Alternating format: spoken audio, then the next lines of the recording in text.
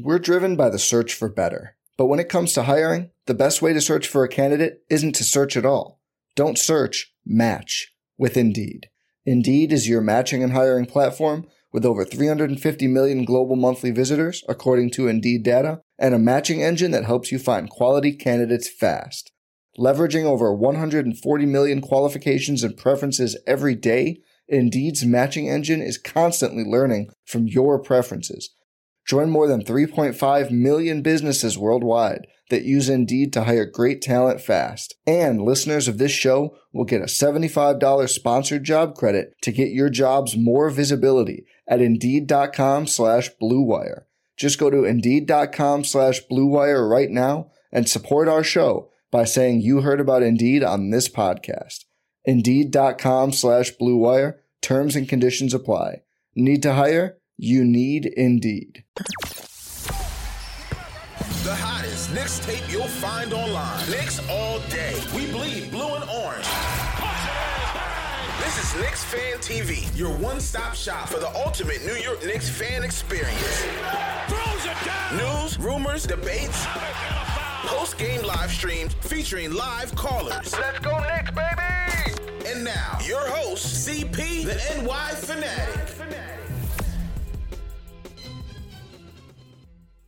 Our live salute to Knicks Nation, Sunday night Knicks special edition of Knicks Fan TV. We are less than 1 month from training camp and leading up to the road to training camp, man. We're going to have our season preview content starting with our player expectations. So tonight's episode, we're going to talk about RJ Barrett. What do we expect from RJ in the 21-22 campaign? Alec, Burks, Nerlens, Noel. We're going to go through the whole team. Over the coming weeks, we're going to talk about lineups. We're going to talk about record predictions, all that good stuff, man. So make sure you guys are hitting that subscribe button, hit that thumbs up button, hit the notification bell as well so you don't miss anything. Tonight's panel, we got the squad in the building, CK2K, JD Sports Talk, Alex Rataros, the Stratocaster in the building. Fellas, how we feeling, man? Happy Sunday, man. How we doing? Happy Sunday, CP. Enjoying, chilling, waiting for this NBA season, Knicks season to start back up. So we got to do what we got. We just go over these players, man. Bro, we right around the corner, bro. Right around the corner. So you know what? I kind of threw this pairing in here strategically. One with Noel because, you know, with all the current events going on with Noel, I figured it would be good to kind of kick it off with him. But I want to get you guys' thoughts on these current events and what happened with Noel, the announcement with Noel over the last week. Number one, he's suing his former agent, Rich Paul and Clutch Sports, for allegedly losing $58 million in potential salary.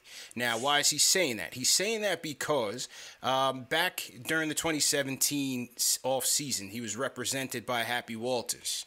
Okay, Rich Paul allegedly met up with Noel at Ben Simmons' birthday party, said we could turn you into a max player. Don't take the 4-year, $70 million offer that was on the table by the Dallas Mavericks.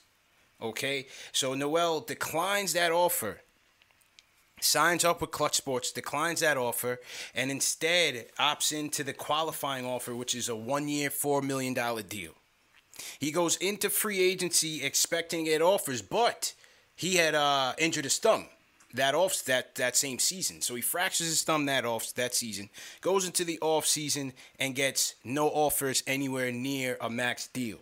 So he ends up going to OKC on a 2-year, $3.75 million vet minimum contract.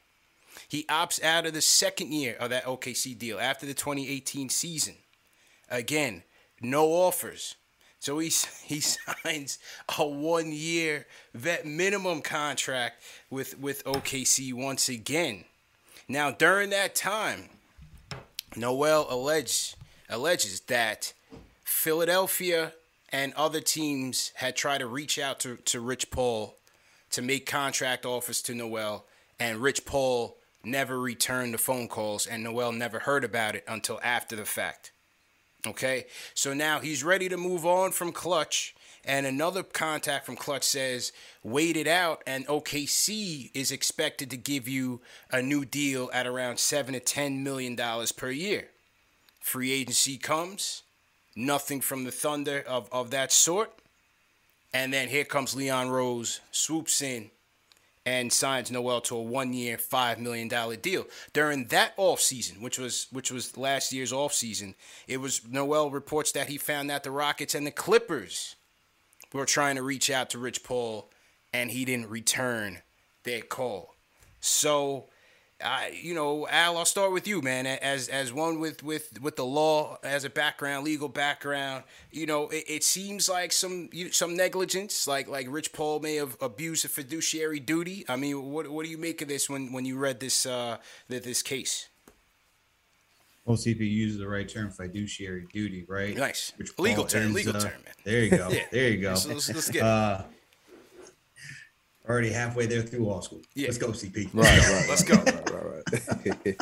I mean, reading this, it seemed what I'm getting from it is that there were offers on the table that Rich Paul failed to tell Nerlens Noel if Nerlens Noel was telling the truth. And if Rich Paul failed to tell Nerlens Noel about said offers, that is malpractice. That is not doing his due diligence. That's not being a true fiduciary agent for him.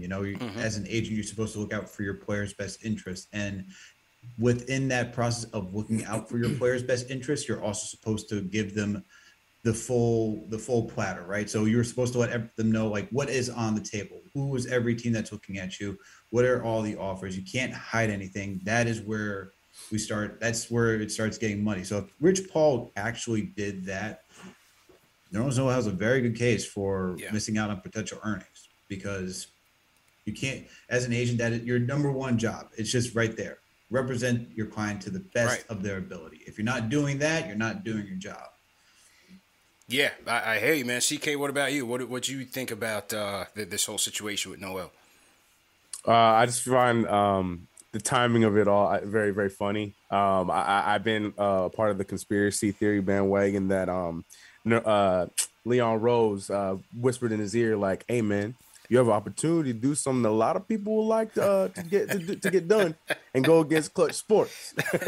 No, I'm still, to be completely honest, I'm trying to take my Knicks hat off on this one, and I'm still trying to figure out who is in the bigger wrong. Obviously, everything that was just mentioned is very true, but at the same time, Nerlens Noel, I know it's Clutch, I know it's Rich Paul, I get all that, but at the same time, what was it? He was offered 75? He was going to get offered 75. 4 years, 70 from the Mavs, and he turned it down. Oof. I don't know. I have a hard time with just fully going all in on Rich, because though Rich was wrong for all this, and then on top of that too, having Rich being no parts in negotiation for the deal he eventually got later on, that's wild to me. But it's hard to say that Nerlens is saying this entire thing. So I'm pushing for Nerlens. I'm really hoping he comes out on top with this one for sure. But at the same time, man, to turn down that $70 million for 4 years, we are cracking these jokes on. Yeah, man, we are cracking these jokes on guys like Dennis Schroeder. I mean, John Collins eventually got paid, but we do that with all those guys, and it's tough for me for Nerlens, but I hope he does get something out of this for sure. And you know what, JD? We have a situation here with Julius, who bet on himself in this recent offseason, right? We said that Julius could have waited it out, went into the next offseason and tried to hold the Knicks over for that $200 Supermax contract, and he took less money, and I think part of that is, yes, the faith and the trust that he has in the front office, as he said in his press conference, but also trying to hedge against potential injury and the downside risk of losing out on a ton of money.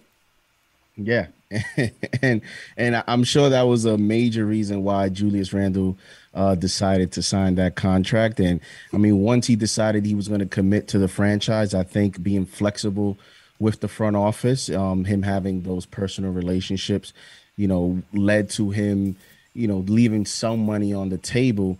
And, we talked about, the Dennis Schroeder situation. And I think this all connects. It's been an interesting summer with Noel doing this, Dennis Schroeder's example. And now we have Mitch coming up.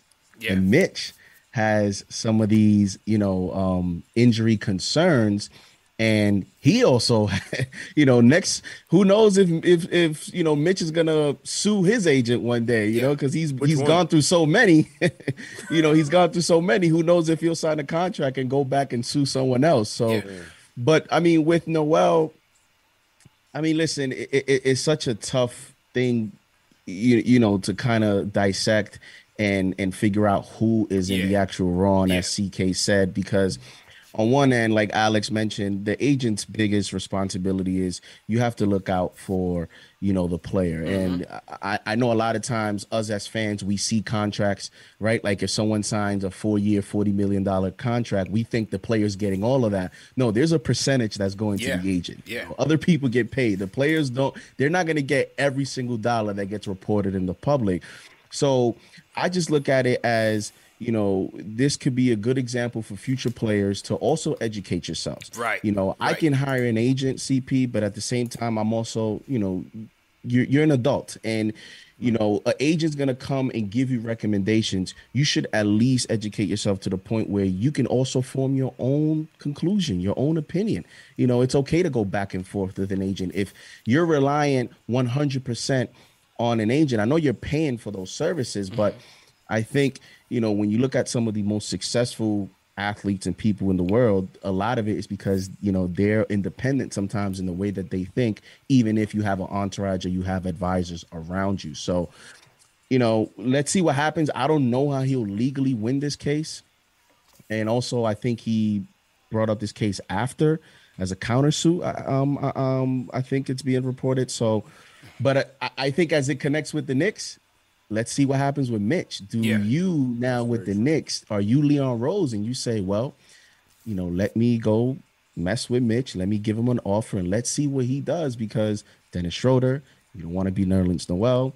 And this could be a good opportunity for the Knicks to pounce on a good Mitchell Robinson deal if that's what they want to do. And according to Berman of the Post, according to Berman of the Post, they're eager to re-sign Mitch early rather than letting him go into free agency. I'm with you guys. It's kind of hard to pinpoint whose fault it is. I think in these situations, it's one side, the other side, and then the truth is somewhere in the middle. So I think Nerlens certainly has a gripe. If he can prove that he missed out on calls or contract offers, then I think he might have a case, not having a legal background, but it just seems like he might have a case in the terms of that, where Rich Paul may have, violated his fiduciary duty.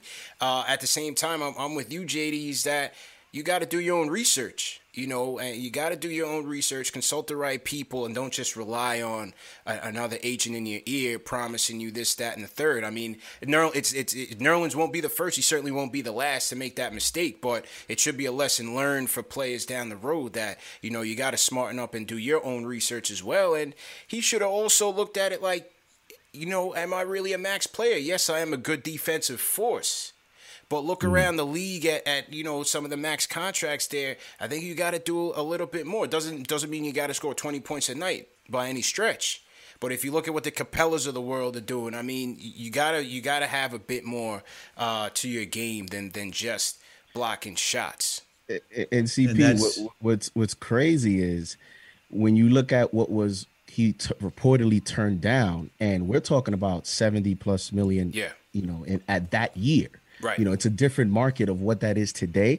But even then, I wonder what was that advice in terms of what they first saw that he could get in the open market for you to turn down that amount.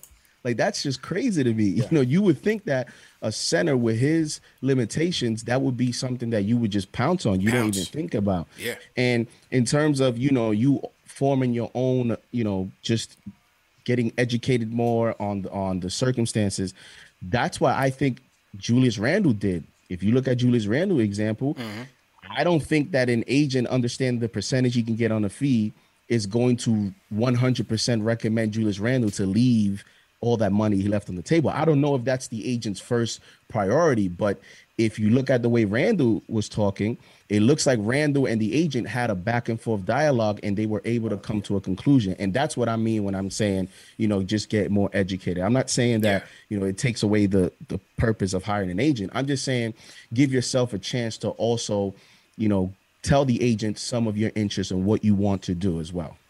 Al, go ahead, bro. The interesting part is like where Noel is saying that he believes that he lost $58 million in lost contract money. That's going to be the most difficult thing to argue in court because one, you'd have to prove that Rich Paul lost you $58 million in that money. And by just saying that you had the opportunity for a $70 million contract and that you could have got an extension, that won't necessarily cut it. At this also, when you're looking at it from, because this would be a civil suit, so you'd have your plaintiff, and defendant. So Noel would have to prove that Rich Paul, that he could have gotten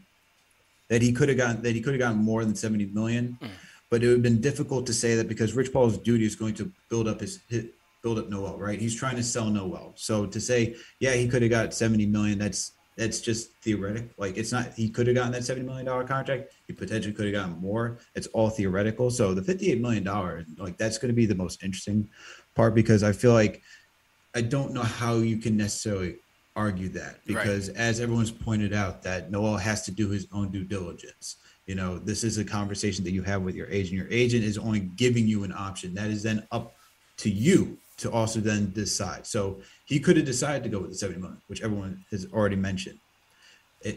By him turning it down, that's not Rich Paul's fault. That is Noel's option to believe, right? Just because Rich Paul says, I believe I can make you a max player, doesn't mean that you have to believe what your agent's doing. Your agent believes also in his ability to sell you and say, I can get you that 100 million, that max contract that you're looking for. So once again, what everyone has also pointed out is that Noel had to have done his own research, actually knows who he is as a player. Is he a Clint Capella? No. You're not a Clint Capella. You're not a Rudy Gobert. So you're not going to get that type of money. So you have to be real with yourself. At the same time, do you think you can get a little bit more, or do you take what you got? Right. Or you get what you're going to get. So the 58 million is like the most intriguing aspect of this entire case. I want to see how that's going to be, just from like a legal aspect and being a nerd. I want to know how that's going to be argued for him. It's going to be interesting, man. And then look, from the clutch side of things, I mean, Noel's not the first player. I mean, agents get dropped all the time for various reasons, right? But I think you got to follow the smoke here. Marcus Morris and Rich Paul fell out. Yes. We're not sure what exactly happened, but remember what happened, how Marcus Morris landed with the Knicks. He had a deal with the Spurs. He had verbally committed to a deal with the Spurs. The Knicks came in at the 13th hour, and Morris signs with the Knicks. Next thing you know, him and Rich Paul mutually part ways. It was first said that, Rich Paul wanted him to honor that agreement with the Spurs, but I don't see that as grounds for termination. So I don't know. Something happened, and remember, Pop was taking shots at the Knicks. They were tight about how the Knicks got in at the last second and got him. Something happened there. I don't know. Maybe Rich Paul didn't tell Marcus Morris about the Knick deal. I'm not so sure. But something happened there, and Marcus Morris decided to fire Rich Paul. Then remember, Mitch hired Rich Paul last year and fired him right after that. Yeah, for a day. Straight Grandpa Simpson memed him. I think it's safe to say we're not going to get Zach LaVine. He's signed with Clint. Right. I saw you tweet that. I was like, yeah, you're right. That's it. We're not creating a great foundation with that company. Yeah. I mean, I think also with Leon Rose, like, to even add on to CK's conspiracy theory, like, Leon Rose is also an attorney and was one of the top agents. So if he's in Noel's ear, if he's looking at Rich Paul and the type of, like, the strategy that he's trying to use, I don't see Leon Rose necessarily want to go work with anyone coming from Clutch unless he can get some sort of deal, because what we're seeing from Clutch is that it's kind of like a vice that they're trying, like a vice grip, like they're trying to get you in. Once they get you in, they can squeeze you for all the money they can. That's kind of the way it looks like it's going. CAA seems like to be a little bit more creative, and that's just like speculation, just on how all the other contracts have played out. Yeah, that's what I was saying. It's all conspiracy, because like I said, like it's known that Leon Rose has not been a fan of Clutch for the entirety of his tenure with CAA. When they came into the game, the way that they were getting their players and stuff, there's articles on it and everything like that. So I just felt like it was really curious. Like I just got a little curious on him. Like, Leon Rose might be using Nerlens Noel on this one to finally get his revenge on Rich Paul. Man. I don't know if it's true or not. That's just my conspiracy theory. I'm putting it all together on that one. But when it comes to Nerlens, I just want to comment on the thing that you guys said earlier about the Rich Paul and the decision. When it comes to Nerlens and Rich Paul, I think, and this is not attacking his character or nothing like that, but I just feel like And it makes sense, rightfully so. I think that just the appeal of who Rich Paul was, who's in his corner, LeBron James, Benson, like all those big name guys and stuff like that, and for him to come to him and believe in his game, because remember, Nerlens Noel, who was known to be such a solid player coming to the draft, but he had the injury, so then the draft didn't work out. His career wasn't working out, but to that point where he was about to get $70 million.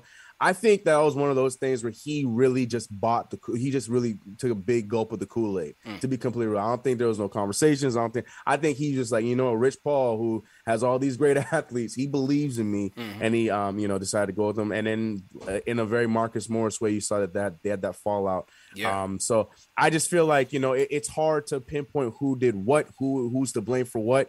I think there's wrongs on both sides, but I'm sticking with my boy Nerlens. I'm hoping Nerlens, we trust, man. And Nerlens, we trust. Right. Shout out, Big J sends a super chat. He says, Happy Walters negotiated a 4-year deal Noel turned down. My question is, why was he talking or listening to Rich Paul in the first place? Take the L. So Big J, he's going with clutch. Okay.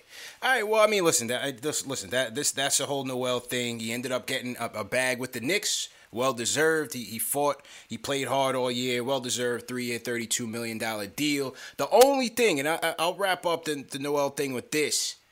Kendrick Perkins took a shot at him on Twitter, man. It was a real sucker move. I definitely did not appreciate that. And that was lame, man. For Kendrick Perkins to come out, he signed with Clutch, and he's saying how Noel's wrong. That was uncalled for. For me, for Kendrick Perkins to do that was a sucker move. And Noel and him got into it on Twitter. And Knicks Nation attacked. We swarmed, as we usually do. So that's what transpired as the week came to a close. And it's going to come across. I know a lot of players, especially that go into media, say that, now, especially people from previous generations say that, you guys call us old heads and we're hating. Mm-hmm. But, I mean, you have to be intelligent enough to understand that you played the same position that Noel did. Mm-hmm. You guys kind of have similar skill sets in terms of being defenders. Kendrick Perkins wasn't necessarily the shot blocker that Noel was, but, offensive limitations. You coming out and attacking him like that, it's going to come across as, because the people on social media started comparing the career earnings and it was, and all that stuff. And they're saying, you're just mad because you're not earning the money now and all that stuff. That's why I thought, like, bro, he played your position. He's your peer. Like, chill out, man. Yeah, that was lame. Like I know, look, Perkins is clearly, trying to establish his brand. He's on ESPN now, all this, that, and the third. But you got to draw a line somewhere. And to me, no matter whose side he's on, and he's coming from that side of the house, being a former player himself, he should have kept that to himself. And hit up Nerlens personally. There's no reason for him to air that man out on Front Street on Twitter. That was kind of lame. But either way, somebody saying something? No, I was just going to say, hey, ESPN is making changes. Maybe he's taking on that new role of being the next Knicks hater. Because previously he was giving the Knicks a lot of credit. I was gonna say he was with us last year, man. Right. Yeah, the old Knick haters on the way out. Perkins, I might have to roll the sleeves up and go at Perkins now, man. Because Perkins might have to shoot the fair one, bro. Aside from this Noel thing, I think I read somewhere that he was saying the Knicks won't even make it past the first round or something. I see you shaking your head, CK. So you probably know. I didn't read the whole thing, but it was something along those lines. So that's what I'm saying. Maybe he's the next new Knicks hater with all the changes going on. Man. And hey, you know the rule. If you want clicks, you want tweets, you want ratings, anything Knicks. Touch on the topic, and then Knicks fans react. That's a fact. Now, let's talk about season's expectations for Noel. Because as we said before, 5 points per game, 6 rebounds, 2 block shots. That's where he made his bread and butter, man, and filling in for Mitchell Robinson, 23 minutes per game.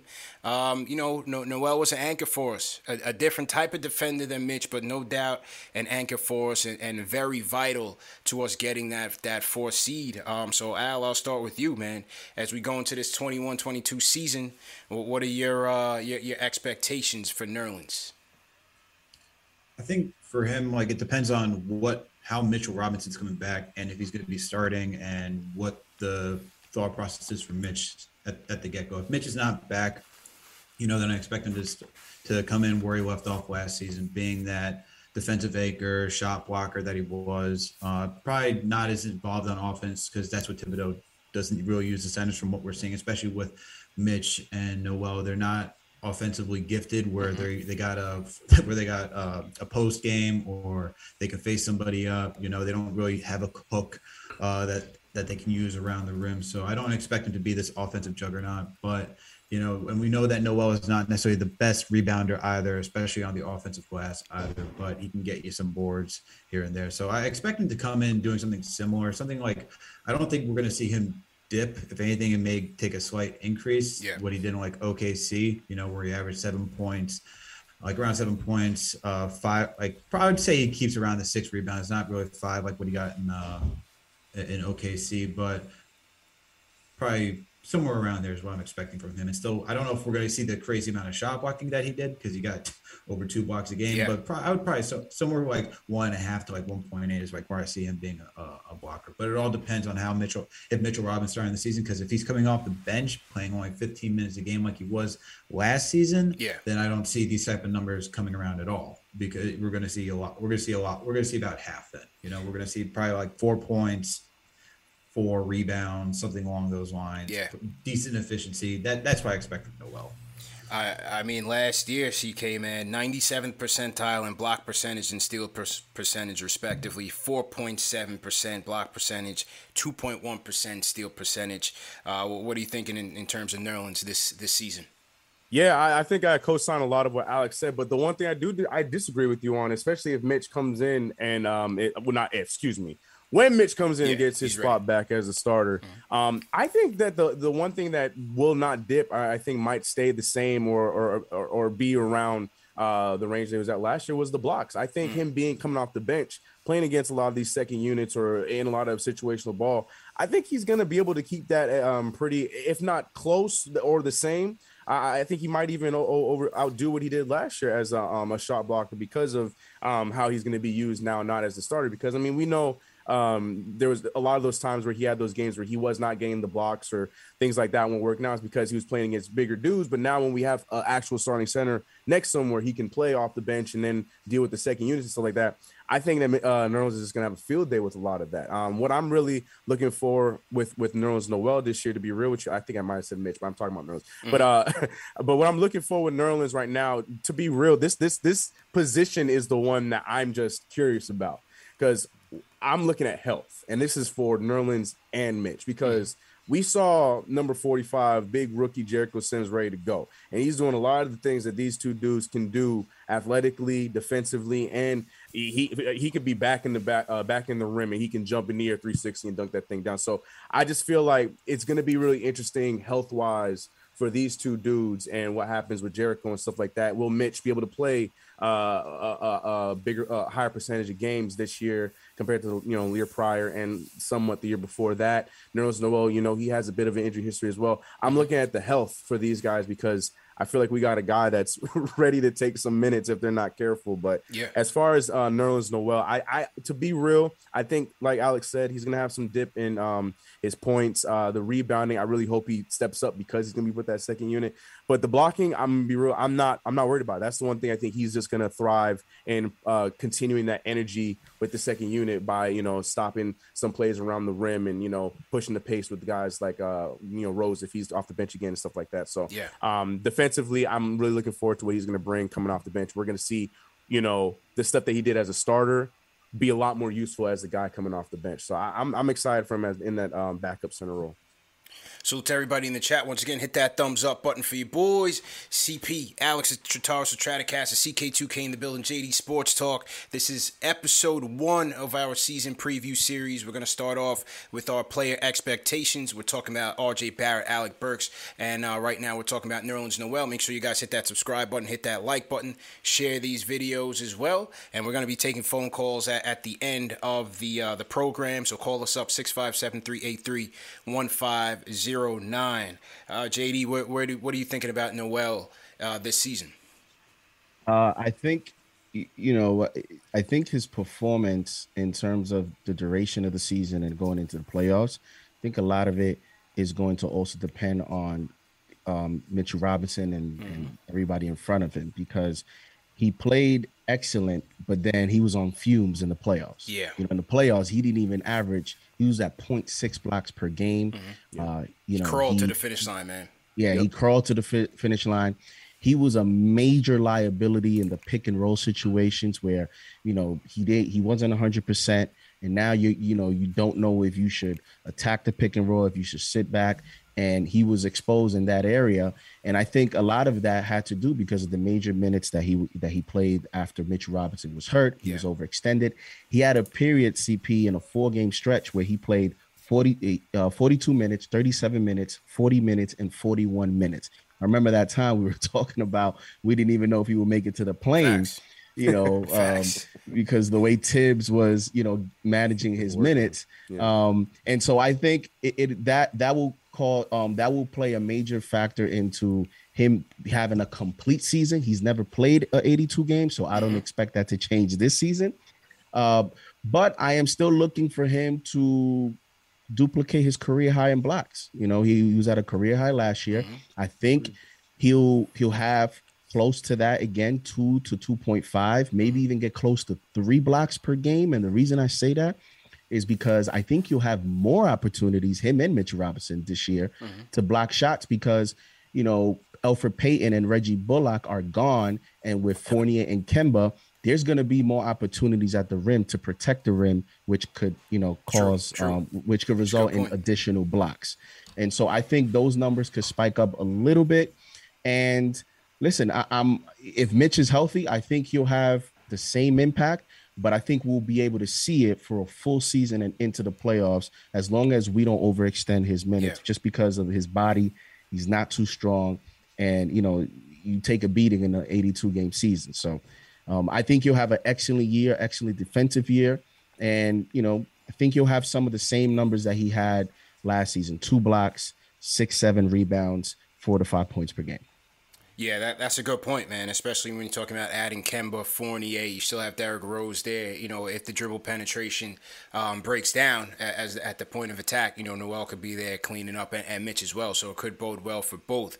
I think Noel's production, 5, 6, 2 blocks per game. Maybe the boards may come down a little bit depending on how many minutes he gets. But I think, number one, it starts with Mitch's health. Can Mitch continue to stay healthy? Can Mitch continue to stay disciplined when it comes to fouling and things of that nature? Can he stay in the game? I mean, Noel got 23 minutes per game last year. We'll see how Mitch impacts that. But I first want to see, I think Mitch will start. To your point, Al, I think Mitch will get the start once he comes into camp. He's ready to go, and that'll be the move because, like I said, I just think he provides way more perimeter versatility than what Noel can give you, and an elite shot blocker in his own regard. So I think Mitch will get the start. I'm also curious, though, to see, does Tibbs favor more offense in certain games and go Taj at the 5, Obi at the 5? Does he play around with the small ball, Obi at the 5? Or does he go Taj, Obi front court with the three guard rotation of Rose, IQ, and Burks? Because remember, that lineup had one of the best offensive ratings in the league off the bench. That was one of the best benches in the league with Taj in there once Noel got moved to the starting lineup. So I'd be interested to see if Taj, challenges for some of those backup 5 minutes, and maybe that cuts down on some of Noel's production there. So it's going to be interesting to see how it pans out. It's the Obi thing for me. I'm just not there. I don't see it. I think it's a long shot. It's wishful thinking, bro. If there's anything during the game and lineup, sure. But man, I'm just not crazy about Obi at the 5. I feel like that hurts the poor kid at doing what he does well. I don't want to see it anymore. Yeah, Mike D'Antoni was coaching this team. Right. Mike D'Antoni was coaching this team. He might be the starter tonight at the 5. For real. So, I mean, I just think, it's just on this situation is like you have to find some minutes for Obi. But, with Tibbs, when you look at the contract they gave Noel, even if it came out a little bit better after it was officially reported, Mitch in a contract year as well. If you look at, the drafting of Jericho Sims, it just seems like Tibbs just loves those type of centers that can be athletic. Yeah. He doesn't care if they're light, if they're, doesn't look for, he just wants a specific guy that can block shots, that can protect the rim, and that can, rotate out and guard some of these guards. And, these guys have that ability. So when I look at that, and I look at the fact that Tibbs is a coach that has shown us that he wants a consistent rotation, he's not going to play around too much. It's just hard for me to think that he's going to just bench Noel or something unless there's an injury. That's why I think Taj is back, but Taj may just be back for leadership and emergency minutes. Situation. I want him to mix it up, CP. Yeah. I want him to be a little flexible, but I just look at it and I just think, especially this year, again, with Kemba and Fournier, I just think he's going to try to get that 48 minutes of rim protection at the center. Yeah, that's true. And also, hopefully you factor in an offensive uptick in Obi in his limited minutes. So, you can have a more defensive-oriented five out there in Noel over Taj. So that'll be interesting to see. I don't expect Noel, one of his deficiencies was certainly in the rebounding, in particular defensive rebounding. His defensive rebounding percentage was 16.4% last year. That put him in the 38th percentile. Offensively, he was actually a little bit better. He was 9.9% in terms of offensive rebounding percentage, and that put him in the 70th percentile in the league. But I don't really expect him to improve, especially on the defensive end, because I don't think he's physically built that way. But I think the blocks should hover around the same, and as you said, JD, maybe even increase if there's a bit of Matador D on the perimeter. So let's see how it plays out. Man. Do you think he's a guy that the Knicks would include in a trade package at the deadline? Like, do you think? Like, you see, that's the tricky thing about this team too. Yeah, is when you look at these agency relationships, the college relationships, the Kentucky connection. I just wonder if Leon Rose would be willing to put Noel in a package deal on the trade deadline if the Knicks are contending, and then it just means the team gets I just wonder if the Knicks would do something like that. And they sign a lot of these contracts to give them flexibility. Do you think they would move him? Nobody's untouchable, bro. No, nobody's untouchable, man. Yeah. You know what I mean? Nobody's untouchable. If they find the right package, he gave us all he had. Thanks for your service. You know what I'm saying? That's how I see it. No, especially if Jericho Sims, if he's playing like in Westchester and he's showing off that he's more than capable of playing at the NBA level, then you have more than enough reason to trade Noel too. If you got Jericho right there, who's ready to step up. Right. That's right. How about you people in the chat? What are your expectations for Nerlens Noel going into the season? Leave us some comments in the chat. We'll shout you guys out. Also, if you guys are new in the chat, new to the show, type in hashtag new in the chat, and we'll shout you guys out as well. All right, so that was Nerlens Noel, fellas. The next guy up. And JD, you saw that I was strategic in my pairings because you noticed this is my guy. Outside of RJ Broadway Barrett, my favorite Knick was one Alec Burks. Yes, Alec Burks. 12 points per game, 4 rebounds, 2 dimes, 41% from 3. But the one thing about Burks, man, that he showed us last year was that he was Mr. Fourth Quarter, man. Alec Burks was Mr. Fourth Quarter so many times for this team. I remember I was at the Kings game, Knicks versus Kings. He had 19 points in the fourth quarter against the Kings. The Pelicans game, 11 points against the Pelicans in the fourth quarter where no team could get a bucket. Led the team, put the team on his back in New Orleans and got him a win against the Pelicans. Comes back from COVID against the Spurs. 16 points in the fourth quarter on his way to a season high. 30 points per game. CK, kick us off, man. What are your expectations for Alec Burks in the 21-22 season? This is going to be interesting, man. I'm excited. It's as a fan, it's like, oh man, one of my favorite players might not play, but at the same time, like just knowing that we have depth at that position now is fun. I'm excited about it. Like you mentioned, Alec Burks, when he was on, We saw that in a lot of instances. We even saw that briefly in the playoffs as well. Yep. I mean, it did cool off a little bit, but we saw it briefly. So, offensively, we know that he's that guy, especially when we're going to need that juice off the bench. I think we talked about it a while ago, last time I was on. Like, we have that, we have the possibility of being able to start the game a lot better than we did last year, and then be able to continue that with the second unit. And I think that is only that's a big part of that is going to be Alec Burks offensively. But then I'm just looking at the defense. I'm just looking to see what if Tom Thibodeau, because he's going to have a real conflict of interest if you really think about it. Because if Q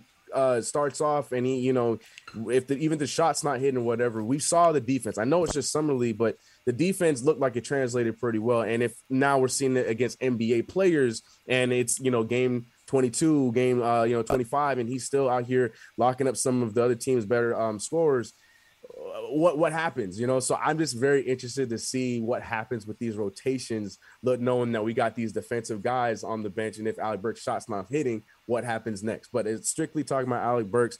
I really don't know. I don't know. Like, cause we got Evan Fournier too. It's interesting, man. It's an interesting position, but I definitely would give him the first shot for sure. Coming off the bench, season begins. If Fournier's starting, whatever. Definitely Alec Burks is one of the main guys in rotation, at least to begin the season. I don't know what happens past that. Will he have similar numbers to last year? That's going to be tough. Maybe he does, but I don't know if I'm in that camp where I think he's going to rock around the same numbers that he did last year, just because we have so much more depth at the guard, whether it be point guard or the shooting guard, or even if he slides to the three, maybe that helps him out a little bit, but we'll see what happens when he's playing against some of the other bigger threes in some against with the other teams that we play against. So I don't know if his stats are going to be around the same, but what I do know is he's definitely going to be that flamethrower for us. Hopefully a lot more consistent. But again, a lot like Nerlens Noel, I'm looking at him health-wise too, because that's just always been his biggest knot his entire career. He was really, I feel like, outside of COVID, and I cannot remember the injury he had early on. For compared to Alec Burks that we've seen at other teams, it was doable. Like, I feel like we were fine. I think it was an ankle. I think it was an ankle. Right. Yeah. So, and that's doable. Like, the amount of games he missed was not clearly the amount that he normally missed with a lot of the his past teams. So I definitely believe that he is going to be a big factor for us offensively. But man, I'm really interested to see how this guard roulette turns out when it comes game 30 of the season. Like, I don't know. Like, I just don't feel like anyone says. I know he's a vet, and Tibbs loves his vets, but he also loves his defense. And if he's seeing some defense from some of these other cats, I'm really curious to see what happens next. So, but as of right now, I just don't think he's going to match the same stats from last season. But I do definitely believe he's going to be instant offense like he has been for us, and he's going to come clutch with us in some games in the beginning part of the season. Al, how about you, man?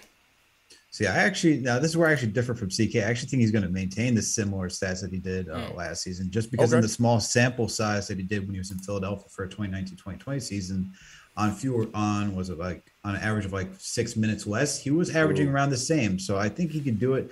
If he's getting less, if Evan Fournier is starting and getting close to that 30 minutes, you want to bring in Alec Burks and come in for the remainder of that, something close to 20 minutes, or just not going to be splitting hairs like down to the second, but like essentially if he's getting 20 minutes at that point, I think he can keep up to 12 points. I think his rebounding is very good for like a shooting guard. He was averaging close to 5 rebounds per game. So definitely want to keep that. I could see him keeping that same impact, but to add on to what CK said, like we saw Deuce McBride, especially with his defense in summer league. We don't know if he can translate that. We saw that what IQ can do. We know, I think the backcourt, I think the initial second unit is going to stay the same coming out of the gate. And I think it's going to stay the same just because of how potent it was from last season. I mean, having Derrick Rose, Emmanuel Quickly, Alec Burks, Obi Toppin, and then you can put Nerlens Noel on first watch. Yeah, that was a beastly lineup for us, bro. Beastly. And, the best thing about it is that Alec Burks was out of playing the wings, he was in the 87th percentile from shooting from all threes. He shot 42% from three, and that's on, what was it? What was the numbers on that? The volume was pretty good. It was 100. It was 200. He made 100 shots out of 239 attempts for threes. So I expect that to be up there as well, because he also did something like reducing the sample size. He was keeping up the same percentages while in Philadelphia. I expect him to have his spot bearing any injury, and if any injury comes along and someone is playing above his level, then maybe that's where it comes out throw in Deuce McBride because we saw what Deuce McBride did during summer league, and we saw his defensive intensity. I'm not saying Deuce is going to outright earn it, but if he can translate what he did from summer league, I could see Alec Burks being kind of up for it. Just because the difficulty is that Alec Burks is like such a tall guard / wing, 6'6". Deuce is short, so I don't see Tibbs giving up height and just for at that position too, because Burks can play the 2, the 3 when he's in that second unit. So I don't know if his position is that like on the line even if he's injured. Now the more I'm like talking out loud, thinking about it, I think his position is pretty secured, and I'm pretty confident he's going to do the same thing they did last season. JD, man, as erratic as Burks can be, I thought he did well in other areas, man. 13.1 assist percentage, 71st percentile. 8.4% turnover percentage, 86th percentile. He was assisted on 56% of his shots, 83rd percentile, 41% from 3. Effective field goal percentage in pull-ups. This was an interesting one. In pull-ups, and this is why I felt like they kept him more so than Bullock. Effective field goal percentage in pull-ups, 53% on 4 attempts. He shot better from 3 on pull-ups than he did catch and shoot last year. And so I think, and as Alex mentioned, defensive rebounding, he was 16.5 defensive rebounding percentage. That put him in the 90th percentile. I mean, Burks really came through as a utility player for us, man. I like that they brought him back, but what do you expect from him next season?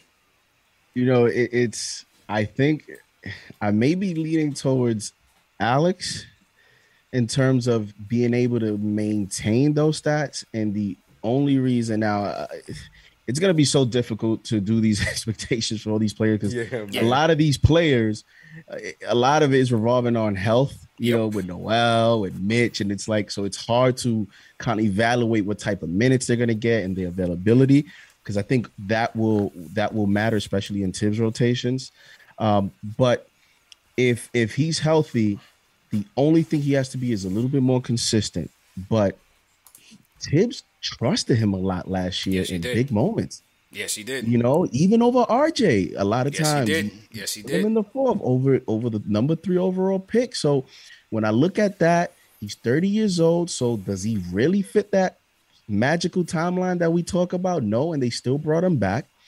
When I look at the fact that from the right corner 3, he shot 64%. Mm-hmm. From the corner 3 overall, he was at 37%. That's a big number in Tibbs' system, is those guys that have the ability to shoot the corner 3.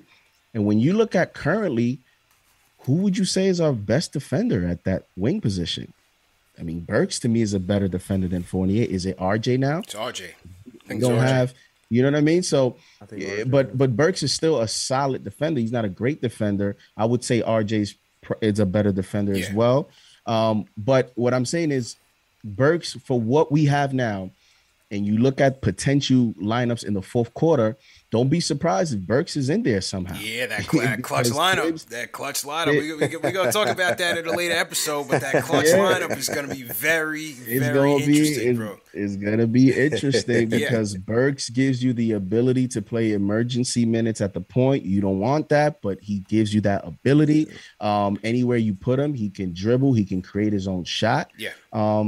So I think, hey, he has to be available, but I think he's gonna be in the conversation for 20-25 minutes again, and I expect him to give you the same percentages from 3. I expect him to be at 38 to 40%, and depending on how that lineup is off the bench, he may be another featured guy, with Rose and Quickly, depending on how the game goes. I think when we see these players, Tibbs has a lot of weapons to kind of manage the game.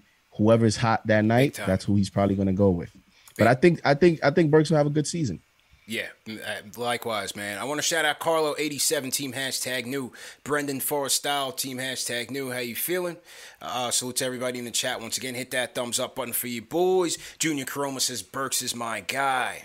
Yeah, Burks is my guy too, man. Definitely erratic. You know what I'm saying? But I always like those erratic. He's a cardiac Nick, man. He's a cardiac Nick. True blue. You know what I'm saying? And very professional. Stays under the radar and just gets buckets. That's what I like about Burks, man.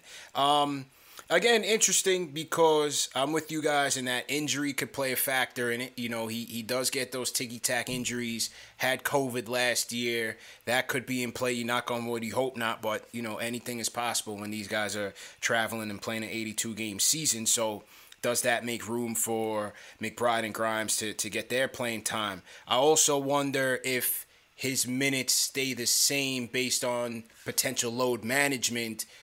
We're driven by the search for better. But when it comes to hiring, the best way to search for a candidate isn't to search at all. Don't search, match with Indeed.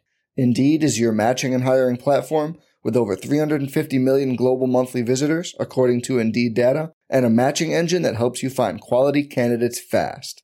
Leveraging over 140 million qualifications and preferences every day, Indeed's matching engine is constantly learning from your preferences. Join more than 3.5 million businesses worldwide that use Indeed to hire great talent fast. And listeners of this show will get a $75 sponsored job credit to get your jobs more visibility at Indeed.com/Blue Wire. Just go to Indeed.com/Blue Wire right now and support our show by saying you heard about Indeed on this podcast. Indeed.com/Blue Wire. Terms and conditions apply. Need to hire? You need Indeed. Hey, it's Kaylee Cuoco for Priceline. Ready to go to your happy place for a happy price? Well, why didn't you say so? Just download the Priceline app right now and save up to 60% on hotels. So whether it's Cousin Kevin's Kazoo Concert in Kansas City, go Kevin, or Becky's Bachelorette Bash in Bermuda, you never have to miss a trip ever again. So download the Priceline app today. Your savings are waiting. Go to your happy place for a happy price. Go to your happy price, Priceline. This episode is brought to you by Pepsi Wild Cherry. Pepsi Wild Cherry is bursting with delicious cherry flavor and a sweet, crisp taste that gives you more to go wild for. Getting wild may look different these days, but whether it's opting for a solo Friday binge watch or a big night out, everyone can indulge in their wild side with Pepsi Wild Cherry. Also available in Zero Sugar. So grab a Pepsi Wild Cherry and get wild. With Kemba and Rose, and does Tibbs rely on him as the primary ball handler off the bench when one of those guys can't go, or, you know, if both of those guys aren't available? Because we saw that Burks was the emergency point guard last year. And we always question whether or not, you know, IQ should have that role, or is he better suited off the ball, and where his primary responsibility will be to shoot. So I think that'll be interesting. But I think Fournier's role and addition here could impact Burks' numbers, in that Burks was, a lot of times Burks was brought in place of Bullock to be a more dynamic playmaker and shot creator, especially later on in games. Sometimes for RJ, remember those Miami games when he had RJ out, Tibbs took RJ out of the fourth quarter, he had Burks in there. So I'm wondering, with Fournier here, does that cut Burks' minutes a little bit? Because now you have a reliable shot creator, a reliable playmaker, and the guy that you just paid, 4 years, whatever you gave him, to be your starting your starting wing. So I think Fournier could have an impact on Burks' minutes, but no doubt I think the 3-point percentages will certainly remain the same. Will the minutes taper here and there? I think that'll be left to be seen. And maybe the points may go down a little bit based on that. But I think for the most part, career-wise, he's always hovered around, high 30s, low 40s on 3-point percentage. And I don't see that changing next year. I think Burks will be another impact piece off the bench for us. So good pickup. 2-year deal, and then the third year is an option, on the 3-year 30. So we're good to go. And if you guys have been seeing some of these statements coming from the front office after a lot of the signings of the players that were here last year, you see a little consistent message that Leon Rose is putting out on the, with the PR account with the Knicks, in that they value these guys that, brought us to this point. talking about, one of the reasons we brought these guys back is because they they created that culture, maintaining stability, maintaining consistency. So if that's the case, these guys got first dibs on minutes over some of these rookies and the other young players. And that's why I think Burks, being one of the major, components to a successful season last year, is going to still be, one of the biggest factors in Tibbs' rotation. True indeed. Well said. And salute to everybody in the chat. Once again, hit that thumbs up button for you boys. This is the first episode of the season preview series. Make sure you guys are hitting that like button, hit that subscribe button, share these videos, and hit the notification bell. Number one show for the fans, by the fans, Knicks Fan TV, presented by Manscaped. Fellas, Manscaped is the number one men's grooming tool below the waist. Don't be caught out here lacking. Go ahead and go get the Ferrari of ball trimmers, and that is the Lawnmower 4.0. And what I love about the Lawnmower, fellas, number one, is the skin-safe technology. That's number one. Skin-safe ceramic blade technology, so you could, maintain your hedges down there without risk of injury. You have the LED spotlight, very, very bright. So, you could use it in the dark. If you want to do it in the dark, whatever you're into, you could do that as well. You could also use it as a flashlight, man. If lights go out in the house, it's that spare flashlight for you. Nice design. Also, great battery life. Wireless or wired charger on the Lawnmower 4.0. And you can go to manscaped.com, enter promo code Knicks for 20% off plus free shipping. It's a great deal. Also, go ahead and check out the Performance Package 4.0, which comes with the Lawnmower 4.0, the Weed Whacker, which is the air nose trimmer. You get the ball toner, the ball deodorant, and a pair of boxer briefs. So definitely appreciate our friends from Manscaped for supporting the show, and they will be our presenting sponsor for the whole 21-22 season. So definitely appreciate my friends at Manscaped. And remember, they not only deliver in the U.S., but also the UK, Europe, South Africa, Australia, and Singapore. So to all our friends around the world, go ahead and go get that. Support the show, and we'd very much appreciate it. All right, fellas. So we talked about Noel. We talked about Alec Burks.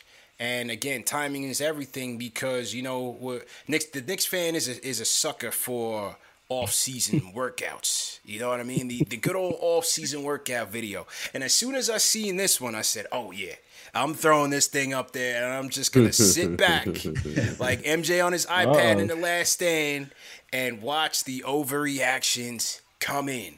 Because over the weekend, on Friday, I dropped a video of RJ working out at Drew Hanlon's open gym, teaming up with Trae Young to the dismay of some Knicks fans. Yeah. They weren't feeling that, CK. They weren't feeling that at all. He was playing with Melo, which I liked. A lot of guys. You had Bradley Beal there, Kelly Oubre. It was a star-studded open gym, man. Even you saw RJ hit a nice little mid-range fadeaway, so that was nice. But either way, RJ year 3. We talk about our additions this year, and JD, you had mentioned it on the previous show where you can't discredit an RJ year 3 improvement being another addition, so to speak, to this team in terms of improving this team and moving it forward. And there's no doubt, man, second year RJ, I think he blew past my expectations, just speaking for myself. 17 points per game, 5 rebounds, 3 dimes, 40% from 3, and 75% from the line, man. JD, I'll go with you, man. Year 3 expectations for Broadway Barrett. What are you thinking, bro? Well, this was definitely an anticipated topic because it's great that we start with him on the first show because he's our number 3 overall pick, highest pick since Patrick Ewing, and a lot of what the Knicks' successful failures this year, a lot of that is now on RJ's shoulders. And I've never seen so much evaluation on a 40-second clip that he posted. Really? I mean, he's not playing defense. He's standing up too high. He's not working on his right hand. I'm used to those by now, man. Why is he playing with Trae Young? Yeah, Trae's not passing him the ball. Oh man, bro. Go ahead, bro. Oh my God. And I mean, hey, he did do a little mid-range shot pull up that you said that's what you wanted to see. Nice. So that was good to see. And he looks strong, man. He was like the biggest guy on the court. He looks like he got bigger, bro. Like he was towering over a lot of those other wing players. It was crazy. Yeah. So, listen, I think it's time. It's time for him to take a big step. Now, I said on a previous show that for me, the way that I evaluate him taking a big step is defensively. Just because no Peyton, no Bullock, is Fournier going to guard, some of these top wings? No. Is it going to be Burks? He's not starting. It has to be RJ. So, when I talk about off-season additions, when you look at the Milwaukee Bucks, they had Middleton multiple years and Giannis. A lot of times we look at off-season additions and we don't think about the internal off-season additions of players getting better, like Julius Randle. Julius Randle wasn't a new transaction last offseason, but that was an offseason addition in terms of his improvement. So if he can get better and he can take that next step up defensively, if he could take on the challenge, I think that'll be a big step for him becoming a complete player and for the Knicks organization. Now, in terms of him offensively, is he going to get 20 points? I don't know, CP, just because you got Fournier, you got Kemba. If Kemba's healthy, he's going to take shots. Julius Randle's going to look to be, hit some of those bonuses. I think he hits 20 points. I think he hits 40%, 39% from three, because I actually think this year he's going to get even more open looks with Kemba and playing with Rose off the bench. If everybody stays intact, I think he'll get good looks again. And I see him making a big leap, but not statistically. Again, defensively and maintaining some of those shooting percentages, hitting the 20-point mark would be like a 2-3 point increase. When you look at Julius Randle, a lot of people act like the numbers Julius Randle hit last year, he's never done before. He improved incrementally, but his biggest impact was his impact on the court. So that's why I look RJ to be impactful, is take that defensive assignment, shoot 40% from three, be consistent, and prove that you can be a player in the fourth quarter, because we saw many times Tibbs did not go to him in the fourth quarter. Prove that you can be an option as a closer for the team. Al, how about you, man? I agree with a lot of what JD said. I would expect RJ to take another step forward. We heard that, Drew Hannon wanted to practice with RJ doing off the dribble type shot, off the dribble shooting. So we'll see how far he takes that. But I could see RJ getting up to 20 points a season. I mean, if we look at the Knicks as a team last season, they were ranked 26 in how many points they averaged throughout the season, with 107 points per game. Top team was the Milwaukee Bucks with 120. So there's some room, even with the addition of Evan Fournier and Kemba Walker to the team. I expect the offense to be a little bit more open for RJ to get better looks too. It's not going to be as closed as it was with just having Reggie Bullock as your 3-point option. Now you have 4 guys who can shoot the 3-point shot. So that opens it up for RJ. So I don't think 20 points to go from 17 to 20 is going to be that difficult for him, especially if he's able to even draw more contact for fouling too. If they're changing the fouling rules and not giving players like the ability to make the unnatural movements, and they're actually going to call legitimate fouls this season, I could see him still getting there. He got up to 17. CP, you and I discussed even last season when he was a rookie that he can get up to 18 if he can hit his mid-range shots, which he started to do. He hit 3-pointers, which he started to do, and he got to the line. He was hitting his free throws. He hit 72%, I believe, from the free throw line. So I can see RJ get to 20. I think for him, the thing that I really want to see from him is a little bit more playmaking this season. I think that's going to be the real question: is can he be another option? We know we're going to get Evan Fournier, who's going to contribute to some playmaking, be like a second or third option on the team. You're going to have Julius Randle, who I presume to still be either, I guess, the second or the primary, depending on how Tibbs wants to run this team. You got Kemba Walker out there who can help as well. So seeing if RJ can also facilitate, get other guys involved, and whether it's just dribble penetration, he did better finishing around he did improve finishing around the rim and using his right hand as well. So let's see if he can take that to another level. And I think RJ can so I don't expect it to be like a massive improvement. Like what we saw last season was just huge. We're seeing like to go from 32% to 40% 3-point percentage, it's huge. I don't expect him to be a natural, fluent shot creator off the dribble either, but I do expect a slight improvement from him at minimum. I think 20 points, getting maybe like 3.5 assists per game. Still, I don't know if we're going to get 40, maybe 38% from three, but increasing that field goal percentage to being 46 would probably where I want to see it, just being that type of player. Yeah. And shout out the original man in the chat as he said. Side note, with the additions of Kemba and Fournier, and we know RJ's prowess to rebounding. You now have 4 guys that could bring the ball up and push the break. Start the break. So I think that's great. And having those additions, including RJ. CK, how about you, bro? Yeah, I'm glad Alex brought it up because that was the big difference I think we're going to see in RJ Barrett's game in year 3 is going to be the playmaking aspect. He's always had that. That's one thing we have not got to see on a consistent level as a Knick is his playmaking ability. I mean, Duke, he was around like 4.5, 4.3. Someone looked that up, assists per game. Back in high school, he was a guy that was one of the predominant ball handlers, even though they had other point guards. Mm-hmm. They was running with that. That's just what his game typically was. We saw a little bit with Team Canada. That's just, that's the kind of player that he is. And I feel like, you can point at number 6 and all other kind of reasons, but to what you just said, CP, with having more guys that can move the ball in Fournier and Kemba Walker, we're going to have less situations of when we have a fast break, we're not going to know what to do with it. We're going to have more situations where you can see that the ball is going to be moving around a lot more. And I think that RJ Barrett is going to thrive in that, especially with the starting unit. I'm having a hard time predicting points. I love the confidence in my man JD and in my man Alex in the 20. I really want my RJ Barrett fandom is sitting here saying year 3, give me 21 a game. Yeah. I'm ready to see it.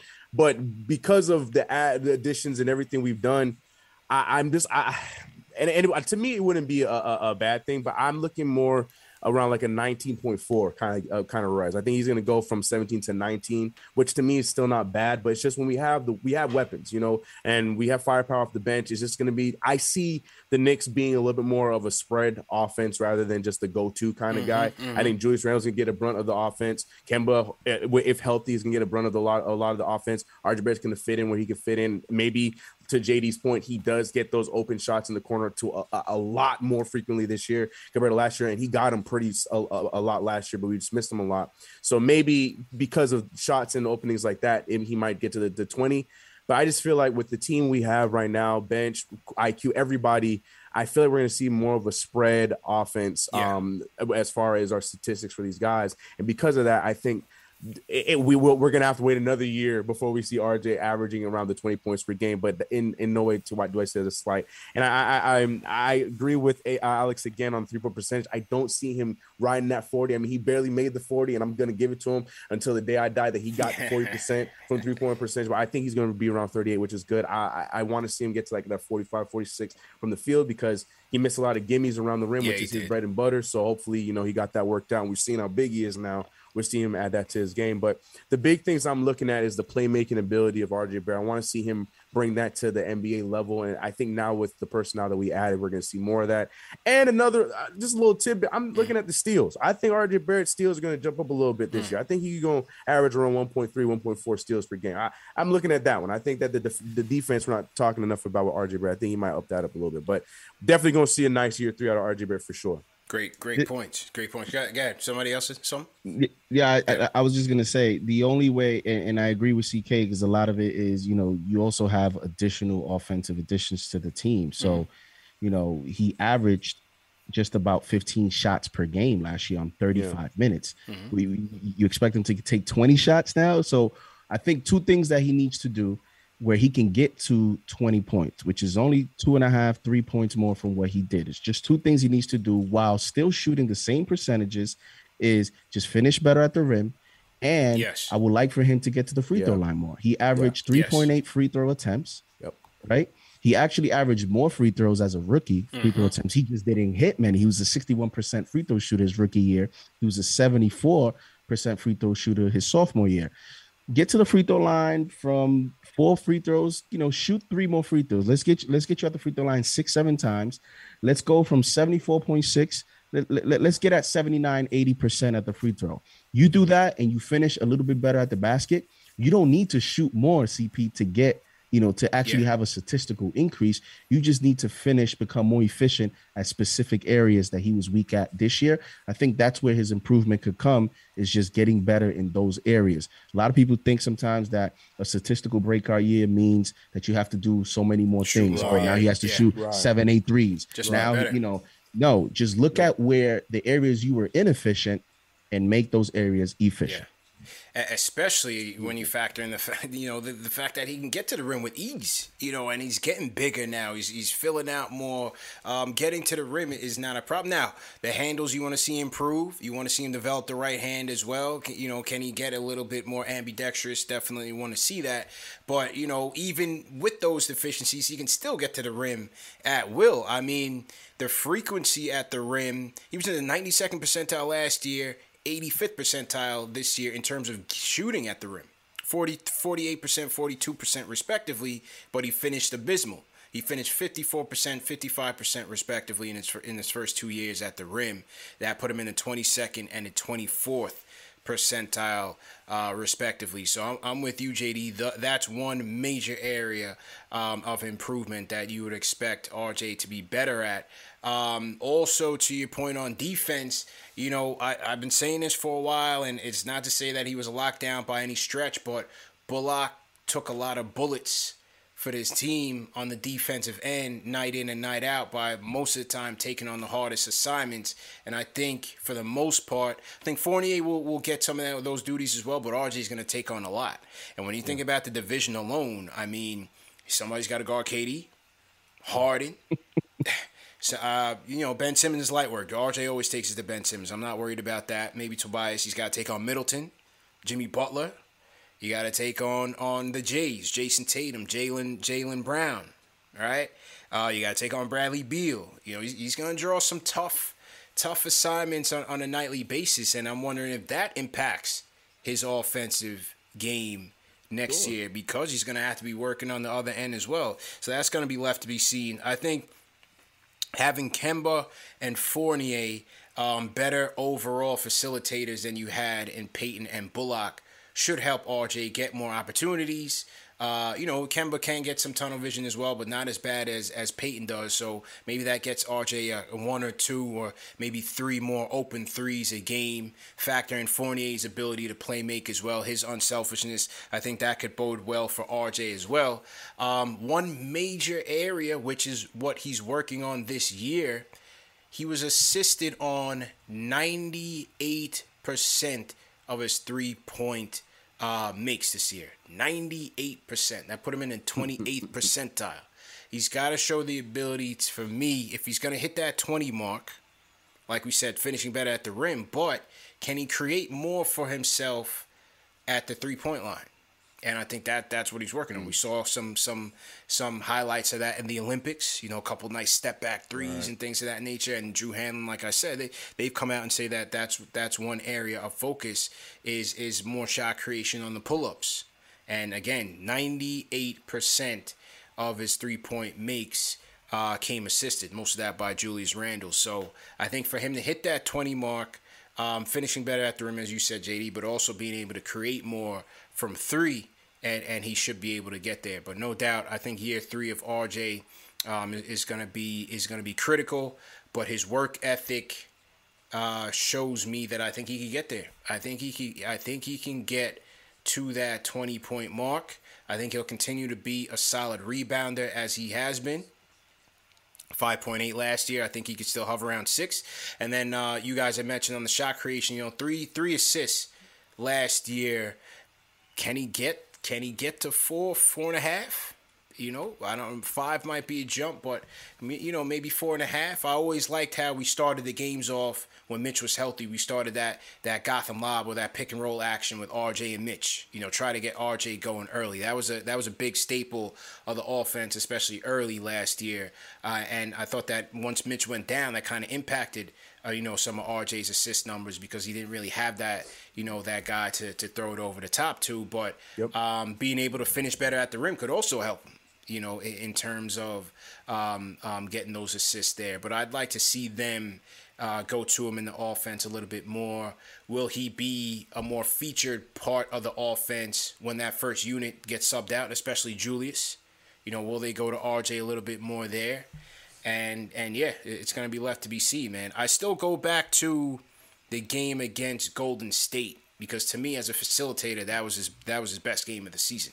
And they ran so many plays through RJ that night, and they destroyed the Warriors. This was in Golden State. They ran them out the building, and I wanted to see that more. For some reason, it was so sporadic in terms of how we had him handling the offense. But that night in particular stood out to me because he can do it. I think he can certainly play make a lot more than he's been given the opportunity to. So I think that'll be interesting to see for sure. Yeah, and I think that, part of that inconsistency in terms of, giving him the ball more, I think he came with, he was so efficient from the corner three. He was efficient from three-point range. I think the team may have just fell in love with that and played it safe. Yeah. And him not, I wish I could sit down with Knicks fans and we could all be in a room and there could be a projector so we can look at the way that these teams were defending us when Elfrid Payton was on the court. There's some threads on Twitter. Yeah. It was disgusting. Yeah. These guys, as soon as any time that there was a guard of the Knicks, whether it was RJ or Burks and Payton was on the court, at the first sign of that guard attacking the basket, you always saw Payton's defender just collapse and become an extra defender. So this could be the year that even with Kemba's not necessarily facilitating point guard. You have an opportunity with Fournier on one side. Kemba still shoots 36% from three.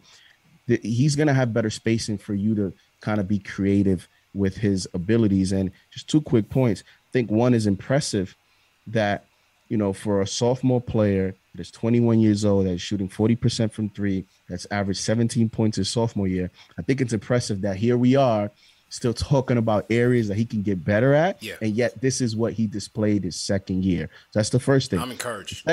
The second thing that is going to be important, and I think for Knicks fans is what they're really going to be looking for, CP, is the playoffs. So, right. Yeah. You know what I mean? Like we're projecting for the season, but I think especially like with Randall and like RJ, RJ shot, 38% from the field and only 28% from three. A lot of his numbers dipped in the playoffs, and it's fine. It's his first playoff experience and all that stuff. But now we have expectations, year 3. Once we get to the playoffs, he can have the same numbers he had last season. But if he's able to provide that in the playoffs, he'll be the man. And he'll be the man. That's all that we're going to care about at the end of the day. 1,000%. So I think for him, the mental side of the basketball game is another step. We don't talk a lot about the mental part of the game when we evaluate players making a jump. I think if he's able to improve that, fans are back, and he's able to perform in pressure situations, that's also going to be a nice improvement for his development. Salute to everybody in the chat. Once again, hit that thumbs up button for you boys. CP, Alex, JD, CK in the building. We got the whole KFTV squad in the building with the KFTV snaps. Everybody snap act up tonight.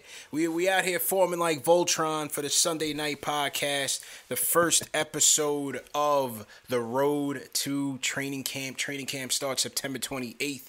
We are right around the corner.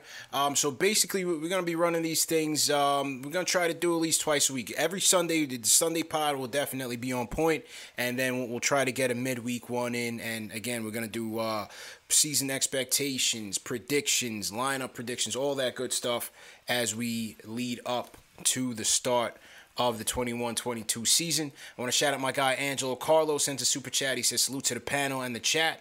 If what Stephen A said is true in RJ prioritizing use of his right hand this offseason, if successful, does that addition to his game making him an all-star in 21-22?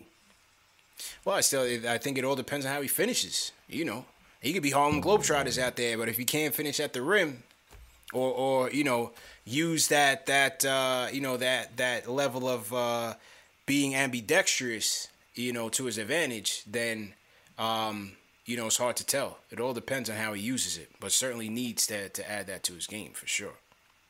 Needs to add it, but it's an overrated, in my opinion, angle. because he still averaged 17 points per game, Yeah. Going quote unquote left every time. I mean, when you look at some of these great players and you see their season highlights year in and year out, do these players really do anything different in terms of moves? Yeah. Not really. Where they're going. You just can't stop it. They're just that much more better at it. So yes, I do agree that he would benefit from adding a right hand and using it more. But I don't think it's the be all end all of him becoming a finished product. Shout out to Danny Thomas. He says, salute everyone. JD, you were at the entertainer stream. I think Knicks win 44 to 50 games this year. I predict McBride gets consistent minutes towards the end of the season, and we get to the second round. So Danny Thomas throwing some optimism in there. He's talking about second round Knicks. So well, let's see what happens, man. We'll definitely talk about predictions and record predictions once we get closer to training camp. So appreciate you, Danny, for that. All right, let's see who we have on the phones. Hang tight 1 second, fellas. So to everybody in the chat. Let's see who we got here. All right, let's kick it off. Icewater in Brooklyn. Icewater, what's good, bro? Hey, what's going on, fellas? How you feeling, bro? Can you hear me? Yeah, loud and clear. Go ahead. All right. So first thing, I just want to touch on Nerlens Noel real quick. Mm-hmm. Just real quick, if this dude was at a birthday party for somebody and he ran into he's about to rip. Go ahead, bro. Somebody that's not his agent, told him to pass up $70 million, and he told that story. I mean, this guy doesn't have anybody that loves him or something like that. I mean, why would you tell that story? I don't understand. But anyway, RJ Barrett, I agree with JD. I think if he improves his free throw shooting, that could take him to, close to 20 points a game. I think that's what he needs to do and finish around the rim more. I don't think he needs to take more shots or anything like that. With Evan Fournier and Kemba, that's more shots that are going to be up there. So, if he stays the way that he is and is efficient, I think he'll be a better player. Burks and Noel, as long as they keep their roles and they keep doing what they're doing, I think they'll add to the team. The Knicks have, to me, and you guys might disagree, but I think they have the deepest bench in the Definitely. East. I mean, Definitely. They are just loaded at every position. They are just loaded, So, I hear everybody talking about second round and stuff like that. For me personally, if everybody is healthy and, there's no major injuries, I don't see why the Knicks can't get to the Eastern Conference Finals. That's just me. Maybe that's me being an irrational, Knicks fan, but why not? Because they're just loaded. They're they're loaded. I feel you, man, but I mean, I don't. We got to get out the first round first, Val. You know what I'm saying? We got to get that out the first round first, man. That's all I'm saying. We got dusted out there, bro. Atlanta. Let's go. I like it. Let's go. You could have said the same thing. You could have told Atlanta the same thing. And Atlanta made the Eastern Conference Finals. Things broke bad and stuff. I mean, things broke their way and stuff like that. But, I mean, that's not that far-fetched, in the Eastern Conference, especially with the team that the Knicks have. I mean, especially with them being as loaded. Now, if Tom Thibodeau doesn't play his bench and he's playing, he's playing the starters 55 minutes in a 48-minute game, well, then, maybe not, because everybody will be burnt out. But, I mean, if he uses the bench, I don't see why this team can't at least make a run for the finals. I don't see why. But I expect RJ Barrett to be a little bit better. And if Alec Burks and Nerlens Noel can just keep their production from last year, the sky is the limit for this team. It's been a long time since I've been this excited about the beginning of the season for the Knicks. It's been a while, so I had my doubts about the front office, but the front office has made outstanding moves. I think this is going to be. I think this is going to be a really, really great season. Okay. Now, I'm not saying we're going to win the championship and all that. I'm not going to get delusional, but this is going to be a really fun season. All right, appreciate the call, man. Thanks for always calling in, Ice Water. Appreciate that. Might as well. My man said finals. Ice Water, yeah, right. I was like, he got damn near right, for real. Might as well say we might win it. Ice water went all the way up to 100 and it stopped short at the yellow light. Like, whoa. I'm not saying finals, but I think he looked at the comments. Yeah, he looked. He's like, oh, you know what? Yeah, maybe not winning the finals. Sorry, Ice Water. We feel you. We got to get that out the first round first, fam, and the way we got washed by the Hawks. I think they proved to have more depth off the bench for sure. When you talk about what Herter was able to do, and Gallinari killed us, Lou Will did his damage. Okongwu came on late, not just against us, but in the playoffs altogether. So I think the Hawks certainly have something to say in the depth conversation. But I think the Knicks will be right up there in terms of depth off the bench in the whole East, no doubt about it. Hey. Certainly Miami has something that will have something to say. Yeah, I think we're right there, fellas. Just running off the list quickly, right, depth-wise. I think we're right there. there. This time around, Trae Young's going to have to guard somebody. He's going to have to guard somebody. When they played the Sixers, he was on Danny Green, Korkmaz. You could hide him against these teams that have this one-dimensional offensive player. Against the Knicks, you either going to have to guard Kemba, you're going to have to guard RJ. RJ could post you up, or you're going to have guard Fournier. So Trae, in a future matchup against the Knicks, he can no longer just sit on the corner and just chill. Facts. Yep. So that'll be an interesting matchup once we get there to watch. Yeah, he was parked on Bullock, man. Definitely parked on Bullock. If you guys want to call in, phone number's up 657-383-1509, or else we're going to go watch the fight, man. But fellas, we got this show in time. I didn't know if we were going to make it. I had the fight going on the other screen. Not going to mention the means of how I'm watching this. We're not going to promote any type of, those type of activities. Yeah, because I bought the fight, CP. I know what you're talking about, bro. Yeah.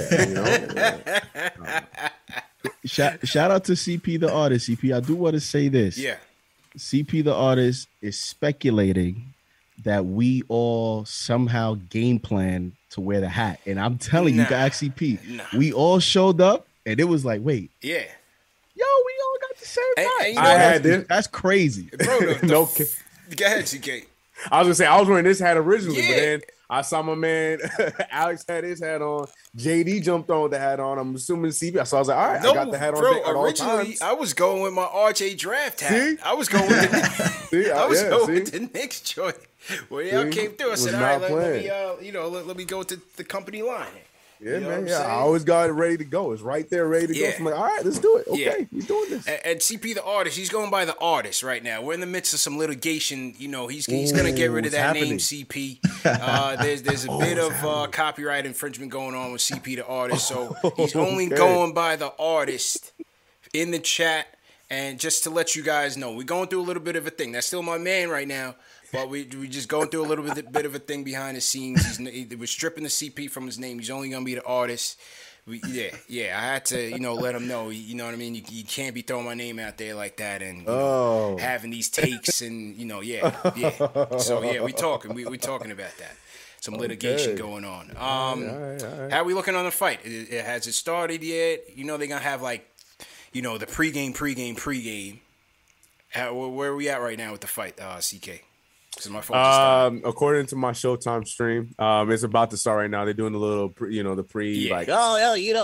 to doing it yet. They're gonna have the Barstool guy wax poetic for like 30 minutes. Then they're gonna have Migos come out for about 5 minutes. Moneybag Yo, they're gonna have Yo Gotti, Moneybag Yo, all these cats. Oh man, it's gonna be a while. But I'm gonna tune in. What else do we have going on this weekend? JD, I saw Danny Dimes got a little touchdown in before the half. I didn't watch the whole Giants. I didn't watch the Giants Pats. I missed it completely. So I got it on DVR. But I mean, is it worth watching on the replay or what, man? Did you see it? I mean, yeah, I saw the whole game, and shout out to Junior Koroba. I see him with the Giants. Yeah, Junior's our guy. Junior's our guy. CP, just pray for the offensive line. That's all I have to say. Oh man, it's still a work in progress, bro. I heard Andrew Thomas was getting worked out there. Yeah, he gave up a few sacks. Was called for a penalty, and in football, you give up 2 sacks, that's already a terrible day. Yeah, and so it's just so hard in preseason. Danny Dimes had a high completion percentage. He finished the game with a touchdown. But again, the Giants didn't have Kadarius Toney, their first-round pick. Has Galladay played it? He hasn't played at all, and he's their off-season prize acquisition. He's a 6'4" wide receiver. Saquon Barkley didn't play. Lost Ingram again. Yeah, so Daniel Jones was out there tonight, literally with the same team he was there last season. So, yeah, in 2 weeks when the season starts, nobody's gonna care about what happened tonight. So that's how I look at it. We got to get healthy, man. And that's the thing. Galladay was my guy, but the health. That GM is gone. If that offensive line does not play well, he's out of there. Gettleman's out of there. He's out of there. Let's just get us a real QB, because I told you, man. I'm not gonna ish on him right now. I'm still keeping out faith, but so far I just haven't been impressed. But we'll see, man. CK, your boy Jameis won the job.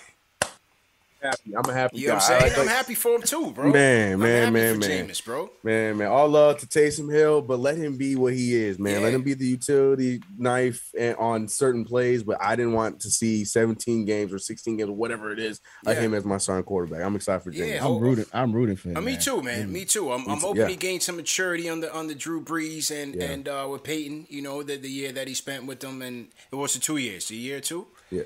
This is his second year. This is his second year with us. Yeah. Yeah, so he got that, and then Zach Wilson. Alex is like, look at these guys. Quarterback. I heard we Zach have our franchise guy. Look at these guys. They don't even know who they have, and we have the future. How dare you? I heard Zach Wilson was impressive, though. I heard Rodgers has been picking him up. Yeah, but Aaron Rodgers was seeing like he was talking bigging him up a lot when they played the Packers. He looked really good against the Packers too. 2 TDs. He did, man. He looked really good. Like the kid's mobile. He's really he's shown off to be a true leader. Much more different than Sam Darnold. I'll give it that. And I was on the Sam Darnold train, although it was when you haven't had a franchise quarterback since Joe Willie Namath, and I was even born for that, you'll grab onto anything and anyone. As the Jets fans always do, because they haven't had one since Joe Willie. It was Sanchez. It was Geno Smith. We thought Fitzpatrick was going to do it for us. Nope. Josh McCown came in. Then it was Sam Darnold. Yeah. Now it's Zach Wilson. So a lot of names I just went through, and it just makes me sound disgusting. Y'all was so thirsty. Y'all went out and got Brett Favre. Oh yeah, Michael Vick. Oh man, they moved heaven and earth to get Favre in here, man. Don't even start me on Brett Favre. Do not even start me on Brett Favre. Damn. Don't even get me. You know what though? I thought they were gonna get Geno up out of the league. I saw Geno come out on the field with the Seahawks yesterday. So Geno's still hanging on to the clipboard, man. Yes. No doubt. By a thread. Now, what's the one team y'all all hate? Like the number one team y'all hate? Cowboys and Eagles. Patriots. Cowboys, Eagles, equally. Buccaneers. I've hated the Buccaneers for Patriots years before Brady. Yeah. They're that team that no matter what kind of season the Saints have, if we have 3, 2, 4 losses, they're 2 of them every year. As bad as they've been, they always got us. I might even lean Eagles more, JD, because there's just been so much heartbreak with the Eagles, man. When McNabb showed us up in the first round, got on the phone, the Deshaun Jackson punt return. It's been a lot of nightmares, man. The 60-something yarder, the 68-something yarder that they hit on us like 3 years ago in Philly. Remember that? Yep. Remember that? All right. You guys are talking about small problems. When you had Tom Brady control the AFC East for a guy who knows how long, and you had to watch that guy every single year. And that was Buffalo's turn. Now I'm dealing with it. Now I'm dealing with it. That was Buffalo's He's turn. still doing the same things. Alex, what the hell, man? That was Buffalo's turn, man. Let's see if they can stay on the field this season, all right? Yeah. True story, man. Now it's going to be interesting, man. Season's kicking off in 2 weeks. Definitely looking forward to that. I'll be at the Eli game, too, September 26th, Giants versus Falcons. I think they played. Eli retirement had to be there for number 10, and so I'll get my one game in of the season, and I'll be there, man. I want to shout out Amid Belfort, sends a super chat. He says, "Salute, fellas. Do you think the regular season going back to 82 games plus making the playoffs, will it play a major factor with guys staying fresh for the playoff run?" I'll kick that off just by saying it could, but I think it's also on Tibbs to embrace the depth, man. Embrace the depth. You know, manage the minutes with Kemba and Rose. Factor in McBride and Grimes. Get those guys in there. You know, Julius Obi. You know, some of those positional battles, so to speak. Utilize that, man, because we have the depth. We have the depth that can spell these guys. So, fellas, what do you guys think? If you guys want to throw something in there. I'll keep mine short. Yes, I think it's going to play a factor, but like you just said, play to the depth. Just the break in between last season and this season, Olympics, new homes, all kinds of stuff. I think it's going to play a bit of a factor, but hopefully, like you said, Tibbs uses the depth, and we should hopefully be okay. But I think it's going to play a factor. Yeah, I think Tibbs is going to use the depth. I mean, he did it last season. We had a 10-man rotation, and it wasn't necessarily the greatest 10-man rotation, but I think he's going to use the depth this season as well. It's going to be interesting, CP. You saw last year the way that, the schedule was made for the NBA was a lot easier schedule, better travel time, no fans. So, now it's back to normal. And we talked about when we broke down the schedule, that West Coast trip, like those are the moments to use some of the younger players, the far bench. Yeah. So, it's going to be interesting to see how Tibbs manages the whole, roster for the full season. True story. Shout out Nelson Hernandez for the super chat. He says, "I'm expecting all-star appearances from Julius, RJ, and Cardiac Kemba."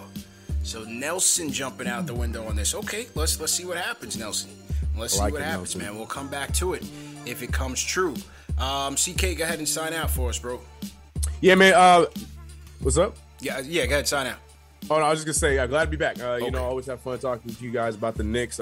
Great conversation tonight. As always, make sure you subscribe to the channel, hit that like button for your boys on this fine Sunday. But you can find me, CK2K, across the boards, Instagram, Twitter. But more importantly, make sure you give these guys some love because we having a lot of fun. And the season's about to start, and the season's going to be lit. I'm excited. Yes, sir. JD, how you feeling, bro? I'm feeling great, man. Shout out to you guys. Shout out to the fans. Shout out to everyone that made the show today. Shout out to the replay gang when y'all watch this. Shout out to replay gang. Yep. Replay gang. They be in there heavy. They be commenting too. So shout out to them.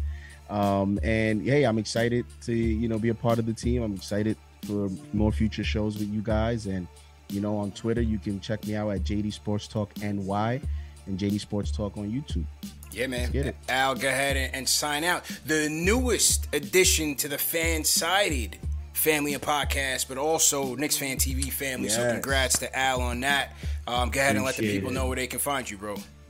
Appreciate it, fellas. Appreciate it. Nah, I love coming on here and talking Knicks with you guys. It's a lot of fun. And salute to Knicks Nation for always hanging with us. Just listen to us talk about Knicks, giving our takes on I would almost say nightly basis, but weekly, almost semi-nightly basis. But it's always a lot of fun. Salute to the mods too. Salute to KnicksFanTV.com writers as well, because those guys are putting in the work as well.